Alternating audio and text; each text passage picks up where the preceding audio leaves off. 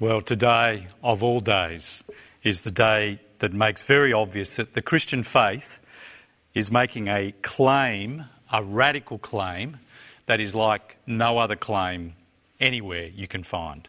He is risen, which, if we're all together, I know what you'd say in response. He is risen is an extraordinary thing to say, and just very simply to see it and hear it is to see a confrontation, a message that's actually pushing into our world and saying there's something bigger, there's something more, there's something greater. It's bringing the most radical decision you need to make. It's bringing the most radical good. The resurrection is a great thing to proclaim. It's a day that we proclaim a man that was dead rose from the grave. And this is not a man who was sick who got better. This is not a man who was in a coma who finally recovered. This is a man who was dead and buried, raised to life again. A man who had been tortured, nailed to a cross, stabbed in the heart, left to die, bleed out, put in a tomb, a cold, dark tomb for days. That man came back to life again.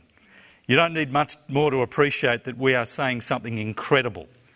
And I do want to encourage you, wherever you are, to appreciate again, and that's largely what I want to draw your attention to today, the incredible nature of the Christian claim that one man rose again from the grave.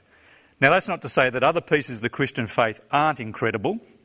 Good Friday that we just looked at 3 days ago, is itself astonishing. The point that I want to make, though, is it's that wasn't it obvious that it was astonishing.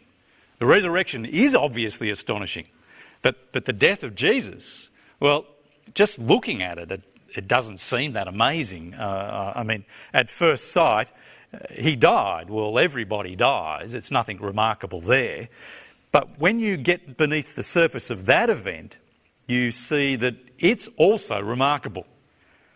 And that's Good Friday. That was the point of Jez's work with us on Good Friday, a fantastic opportunity of digging beneath the surface.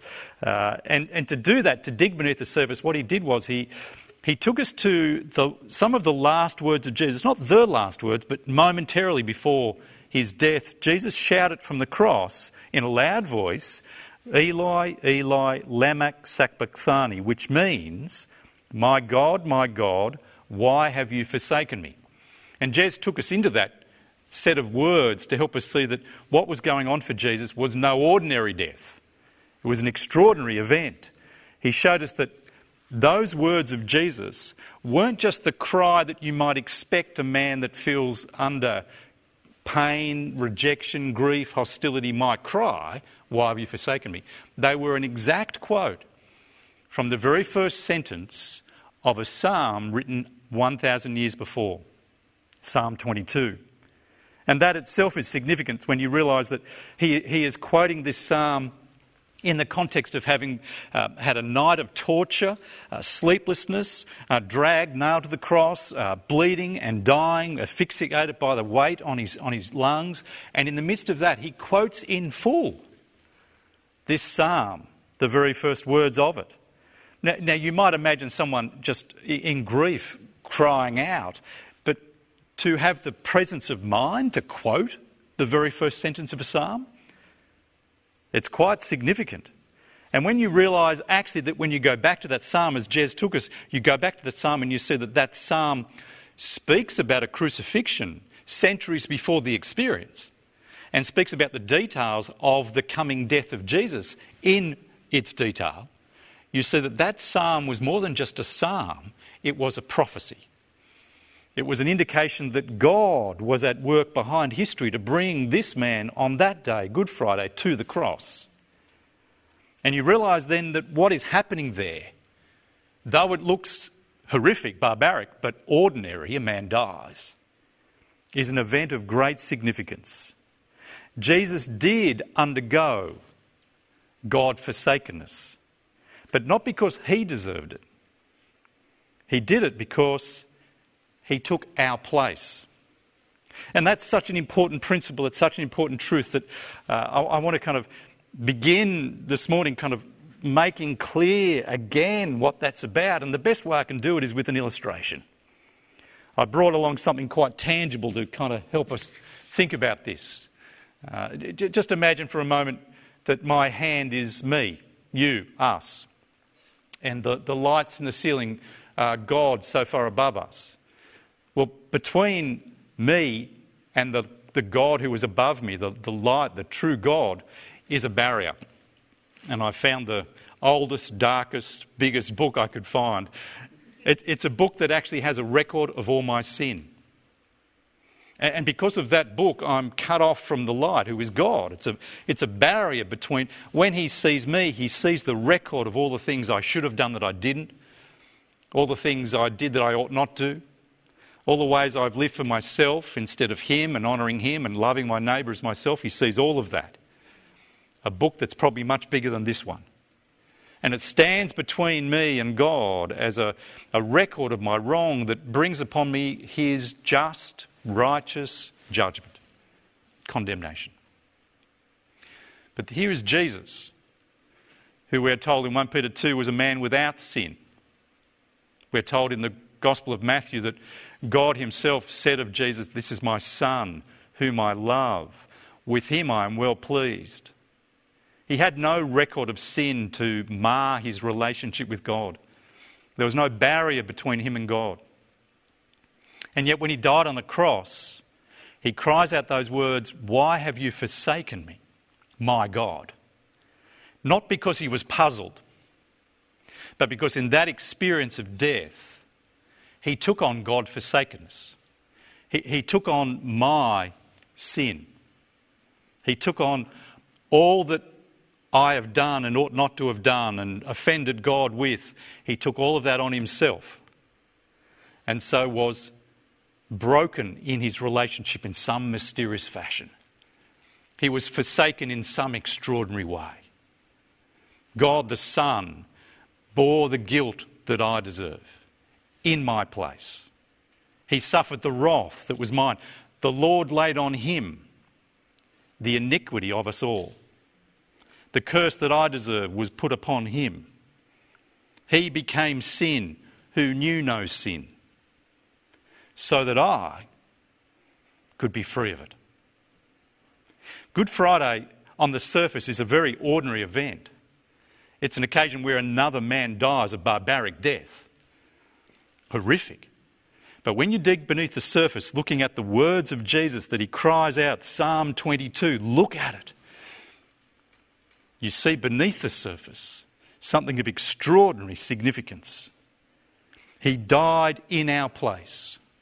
He was forsaken for us, so that I could be free of that condemnation, so that I could be forgiven, so that there might be no barrier between me and God anymore.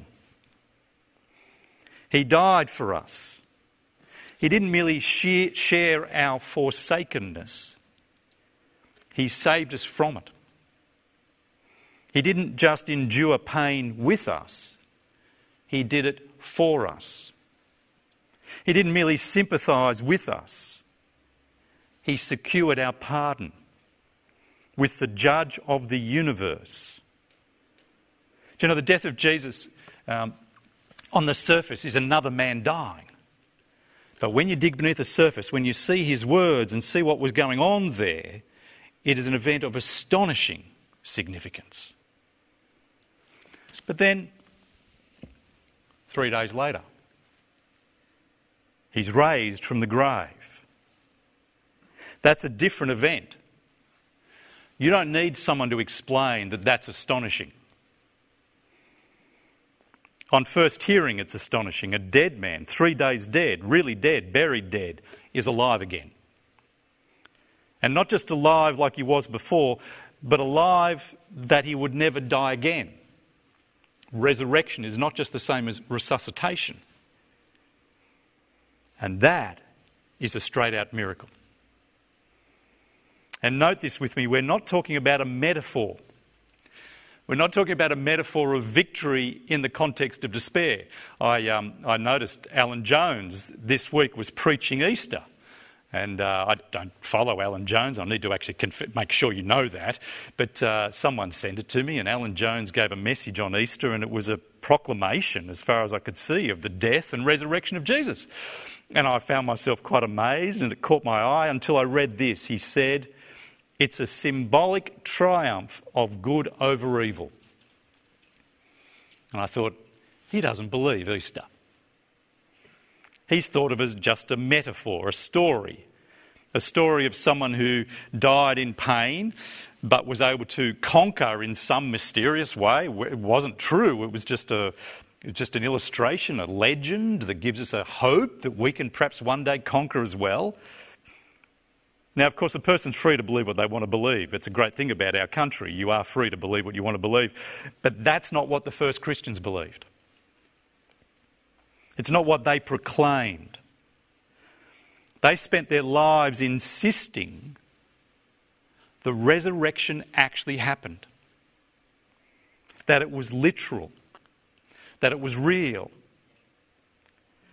The account that we read earlier today has just such wonderful detail.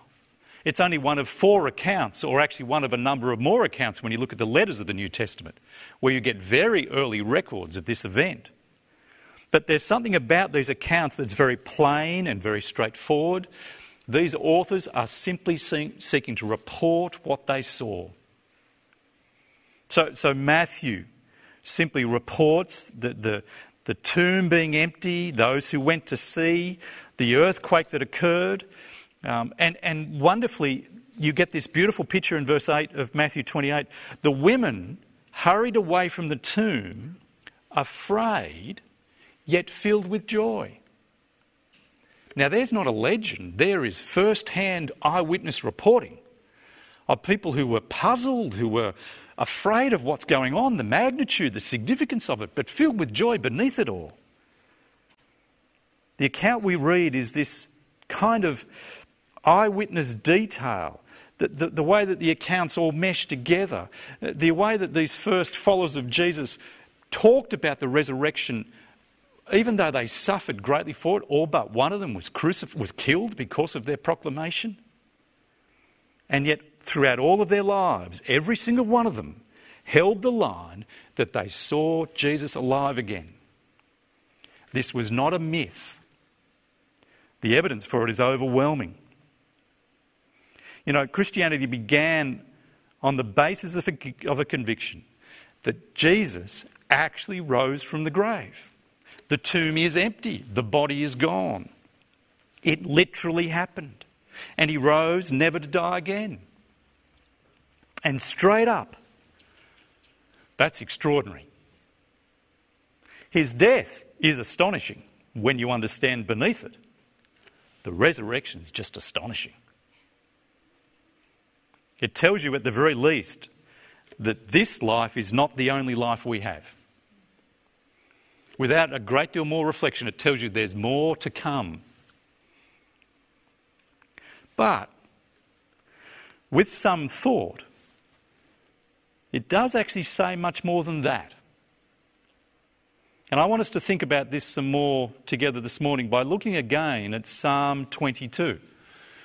The psalm that we looked at on Good Friday, the psalm that we read from again this morning. And remember, it's absolutely intentional that Jesus quotes from it. In the midst of all his pain and all the suffering that he'd gone through, he has the presence of mind still to quote word for word the very first sentence of that psalm. A psalm that spells the details of his death. We looked at that on Friday in great detail, 1,000 years before it ever happened. And he quotes that psalm not just to tell you that he is suffering what the psalmists suffer in a deeper, more significant way in our place, not just to tell you that, but to say, this is my psalm. If you want to understand what's happening here on the cross, read my psalm. Read Psalm 22. And if you've got your Bibles, flip back to Psalm 22. It is a psalm that begins with a whole series of expressions about anguish and grief and pain. Where is God? How come he doesn't answer? Others are answered, but how come this is not happening for me? It's great pain and grief and anguish. But then the whole thing changes at verse 22. It should come up on the screen for us. I will declare your name to my people. In the assembly I will praise you. You who fear the Lord, praise him. All you descendants of Jacob, honour him, revere him, all you descendants of Israel. Suddenly a psalm that's full of grief and anguish and forsakenness and despair, within one verse, halfway through, transitions into a psalm of praise and thanksgiving. Something's happened. Something's happened between verse 21 and 22. Something's happened that brings about a massive change, that brings about a kind of change that has scale to it. Let me just show you a couple of other verses. Look at verse 27. All the ends of the earth will remember and turn to the Lord, and all the families of the nations will bow down before him. What has happened to cause that? Not just praise amongst the people of this psalmist, among the nation of Jacob and Israel, but actually a praise, verse 27, that will go to the ends of the earth, where people will remember and turn to the Lord, and all the families of the nations will bow down before him as a consequence of something that's happened. You come down to verse 30 and you see a similar idea. Posterity will serve him. Future generations will be told about the Lord. There is something that's happened that will not just cause praise amongst the immediate group of people, the Israelites, but all the nations of the earth, and for all generations. They, verse 31, will proclaim his righteousness, declaring to a people yet unborn, he has done this. What a psalm. This is the psalm that Jesus quotes from the cross. This is my psalm, he says. With great care in every single detail, he reads those first words. Now here's the thing. David was a great king, the one who wrote this psalm. But it's hard to discern anything in his life that would have made the planet burst forth with praise to God. Now this is the deal. You don't need to search for that event in David's life, because it never really was about David.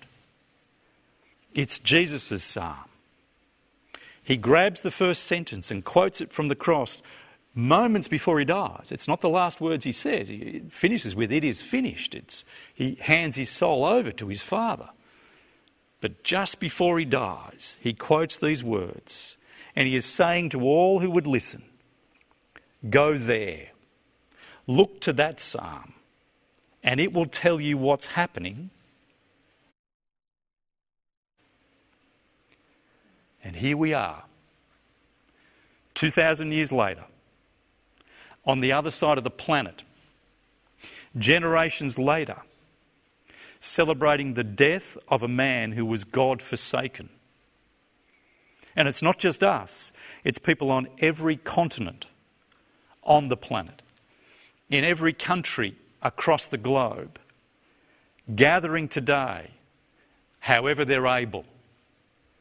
People not yet born when Jesus died. People many generations from the death of Jesus. Now that doesn't happen just because Jesus gave us a great metaphor to know how to live in despair. What could cause such a celebration, such that the ends of the earth will remember the Lord and bow down before him, such that the ends of the earth will turn to the Lord, such that posterity will serve God and future generations will be told about the Lord and proclaim his righteousness? What could have happened to make that celebration happen? Think about this with me. And forgive the illustration that I'm about to give because it's so obvious, it's almost embarrassing to use it, but I'm going to use it anyway. Think about our current time in the world at present. Imagine our current context. What would be the one thing that would cause the world to celebrate right at the moment? Today, in our current setting. Now, I miss you not being here for so many reasons. One of them is because I know what would happen as soon as I asked that question. I'd be bombarded with answers, and they'd be good answers. But let me offer in your lounge room, wherever you are, what would make the world step up and celebrate today? What needs to happen for that to occur? Discovery of a cure. The complete eradication of this virus. Imagine a scientist who brings out the news. Imagine someone from Dubbo, which I'm sure is where it's going to come from. Someone in Dubbo, in a research scientist laboratory there, comes up with the cure and Australians win the day again. Imagine that happens. The world would celebrate. We're in the midst of a worldwide struggle which impacts everything. It's impacted our freedoms, our health, our economy, our relationships, our lives. People are dying because of this virus. And that problem hangs over everything. It dominates everything, rightly. Have you noticed in recent times how little there's been report of other disasters happening in the world? Have you noticed, in fact, the Great Barrier Reef has suffered one of the worst bleaching experiences it's had, and it's made just a column somewhere in the corner of a page because this virus dominates the news. We have not heard much about the gender wars. We've not heard much about the issues of racism and sexism, as important as these things may well be. We've not heard much about climate change, as important as it may be. These things have fallen off the front page because, in the current context, the big problem is massive. But let me offer this thought. If we continue with this virus the way it is, for not just months but years, let me suggest what will happen. We'll get used to it. It'll fade into the background. It'll become the new normal. We'll learn to live with it. We'll try and avoid thinking about it because we'll want to get on with our lives. And that's exactly what's happened with a deeper and more serious problem in our world. This pandemic will likely only last a short time. But every day amongst us there's evidence of a more terrible problem that we are living with, that we have always been living with. The slow and inevitable human decay that ends with death. Now, I don't want to be depressing, but actually I'm going to be depressing. Every child that's born is born with great hopes, great expectations about what their life will be, dreams and so on. But here's the deal. When they hit 20, they will have peaked. 22, from then on the rot will start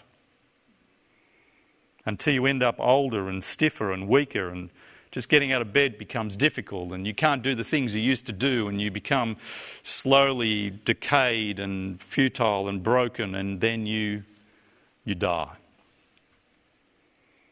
We'll beat this virus, but we will all still die.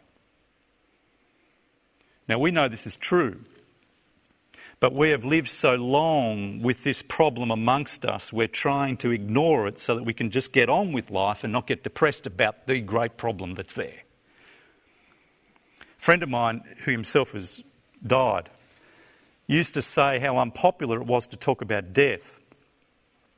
And he suggested that you could see how unpopular it was by going to your next party, dinner with friends, one day when it can happen again.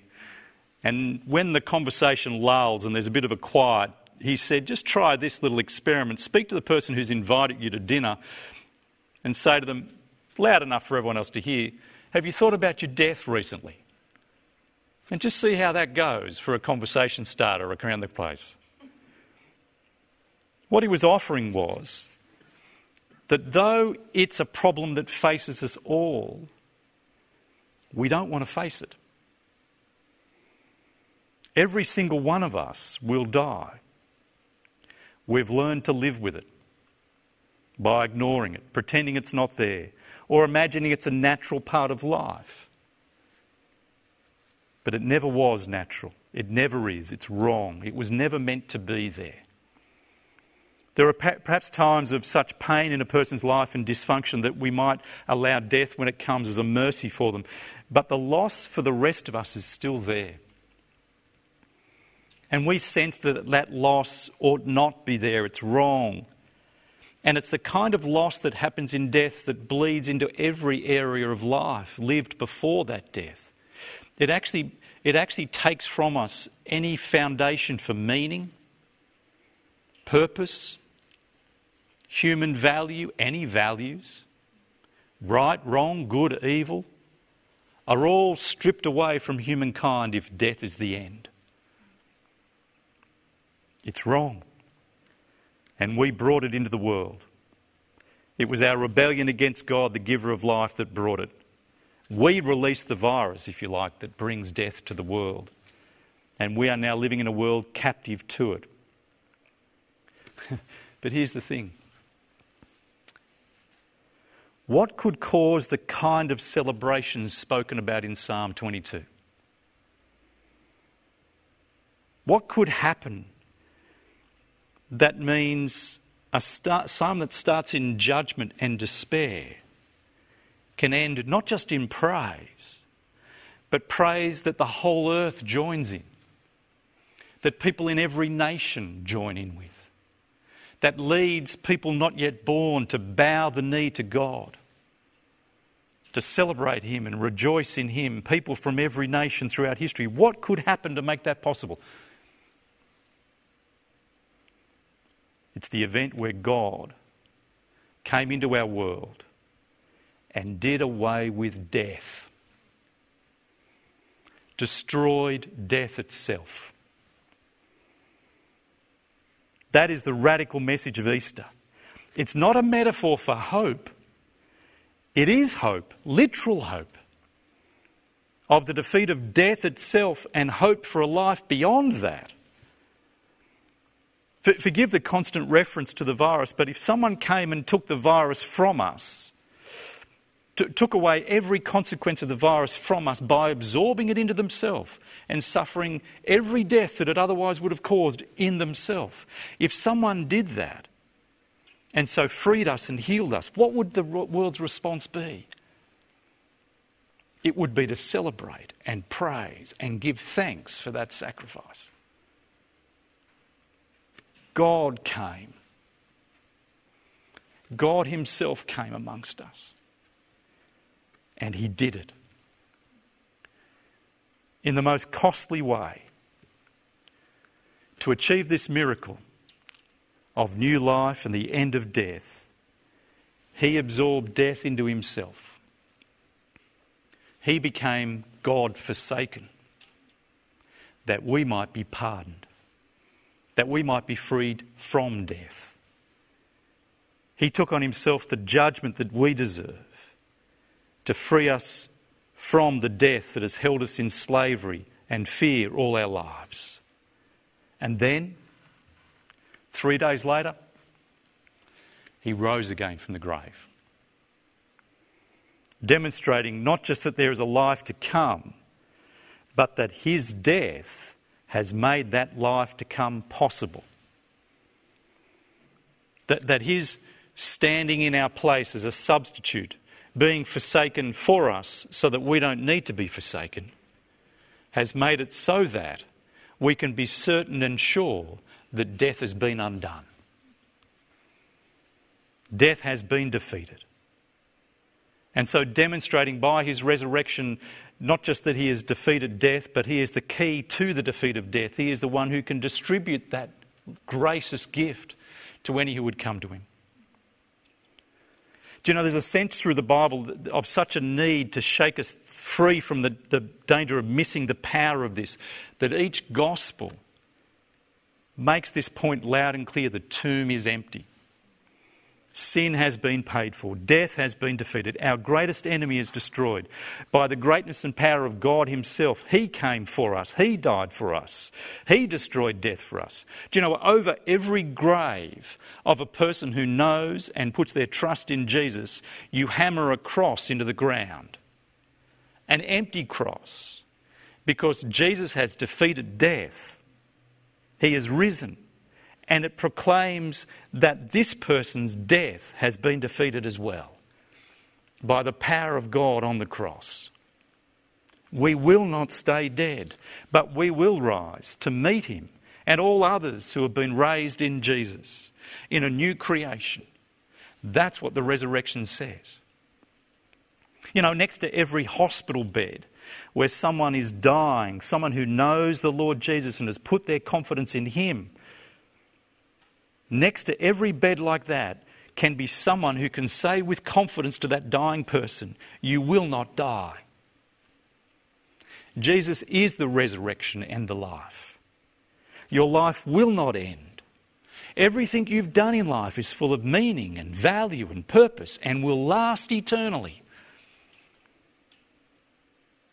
This is the richest sense of this message of Easter, that there is a God of love who has come for us, the infinite God who has tasted death for us. It's mind-boggling, but the evidence is compelling.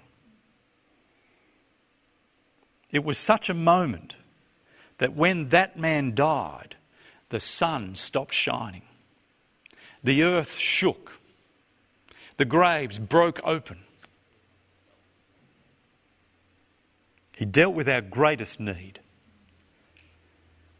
We don't just need inspiring not to give up in the midst of difficult circumstances. We need rescue.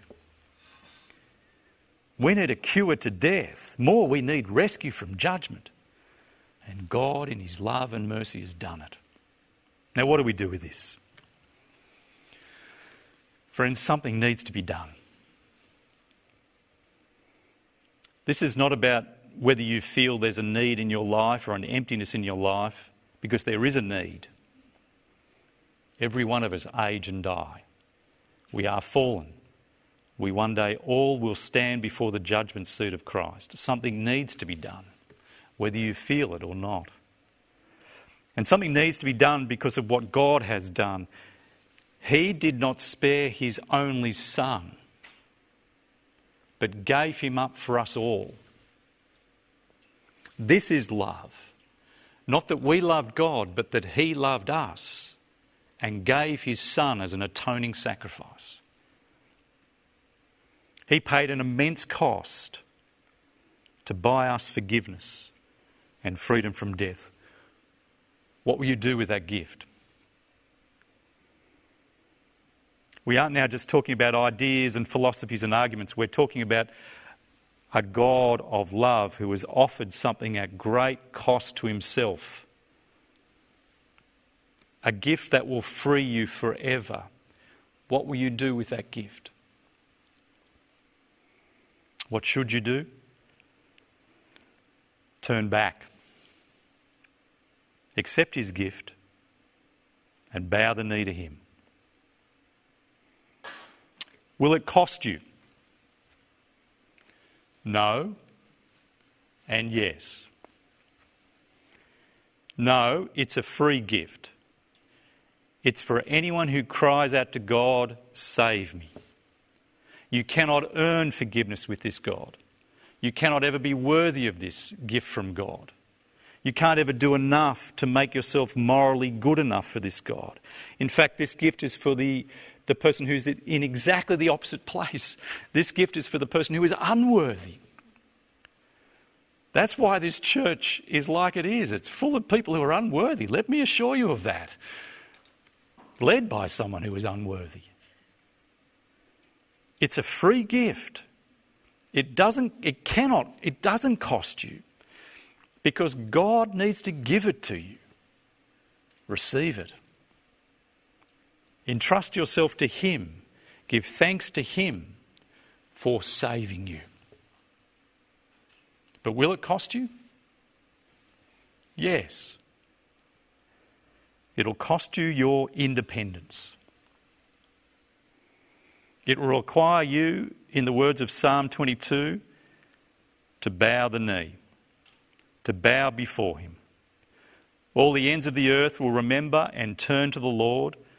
All the families of the nations will bow down before you. For dominion belongs to the Lord, and he rules over the nations. It won't cost you because it's free, but it will cost you your independence. Because the work of Jesus was to save you from death, that you might live with him as your Lord. But in the end, that's not a cost.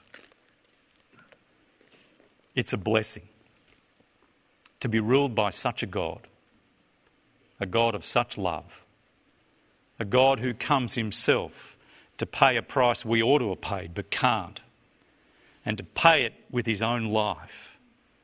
To bow the knee to that God is a great gift. Can I urge you this Easter to respond to him like that? Easter, the resurrection, the death and resurrection of Jesus is the most radical thing to be saying in our world, and it requires the most radical decision, but gives you the most astonishing hope. I'm going to pray. Our great God, we thank you so much for your love. We thank you that you did not spare your only Son, but gave him up for us all. We thank you that you did not leave him in the grave, but you raised him to life again, conquering death and freeing all of us who have lived our lives in captivity to death and fear of one who holds the power of death. Thank you that you have freed us. Please help us come to you, putting our trust in you, not thinking we can earn it, not thinking it's about our merits, but aware that it's a gift from a God who is generous. Help us come to you, though, knowing it will mean the end of our independence. But what a blessing to be ruled by such a God. Amen.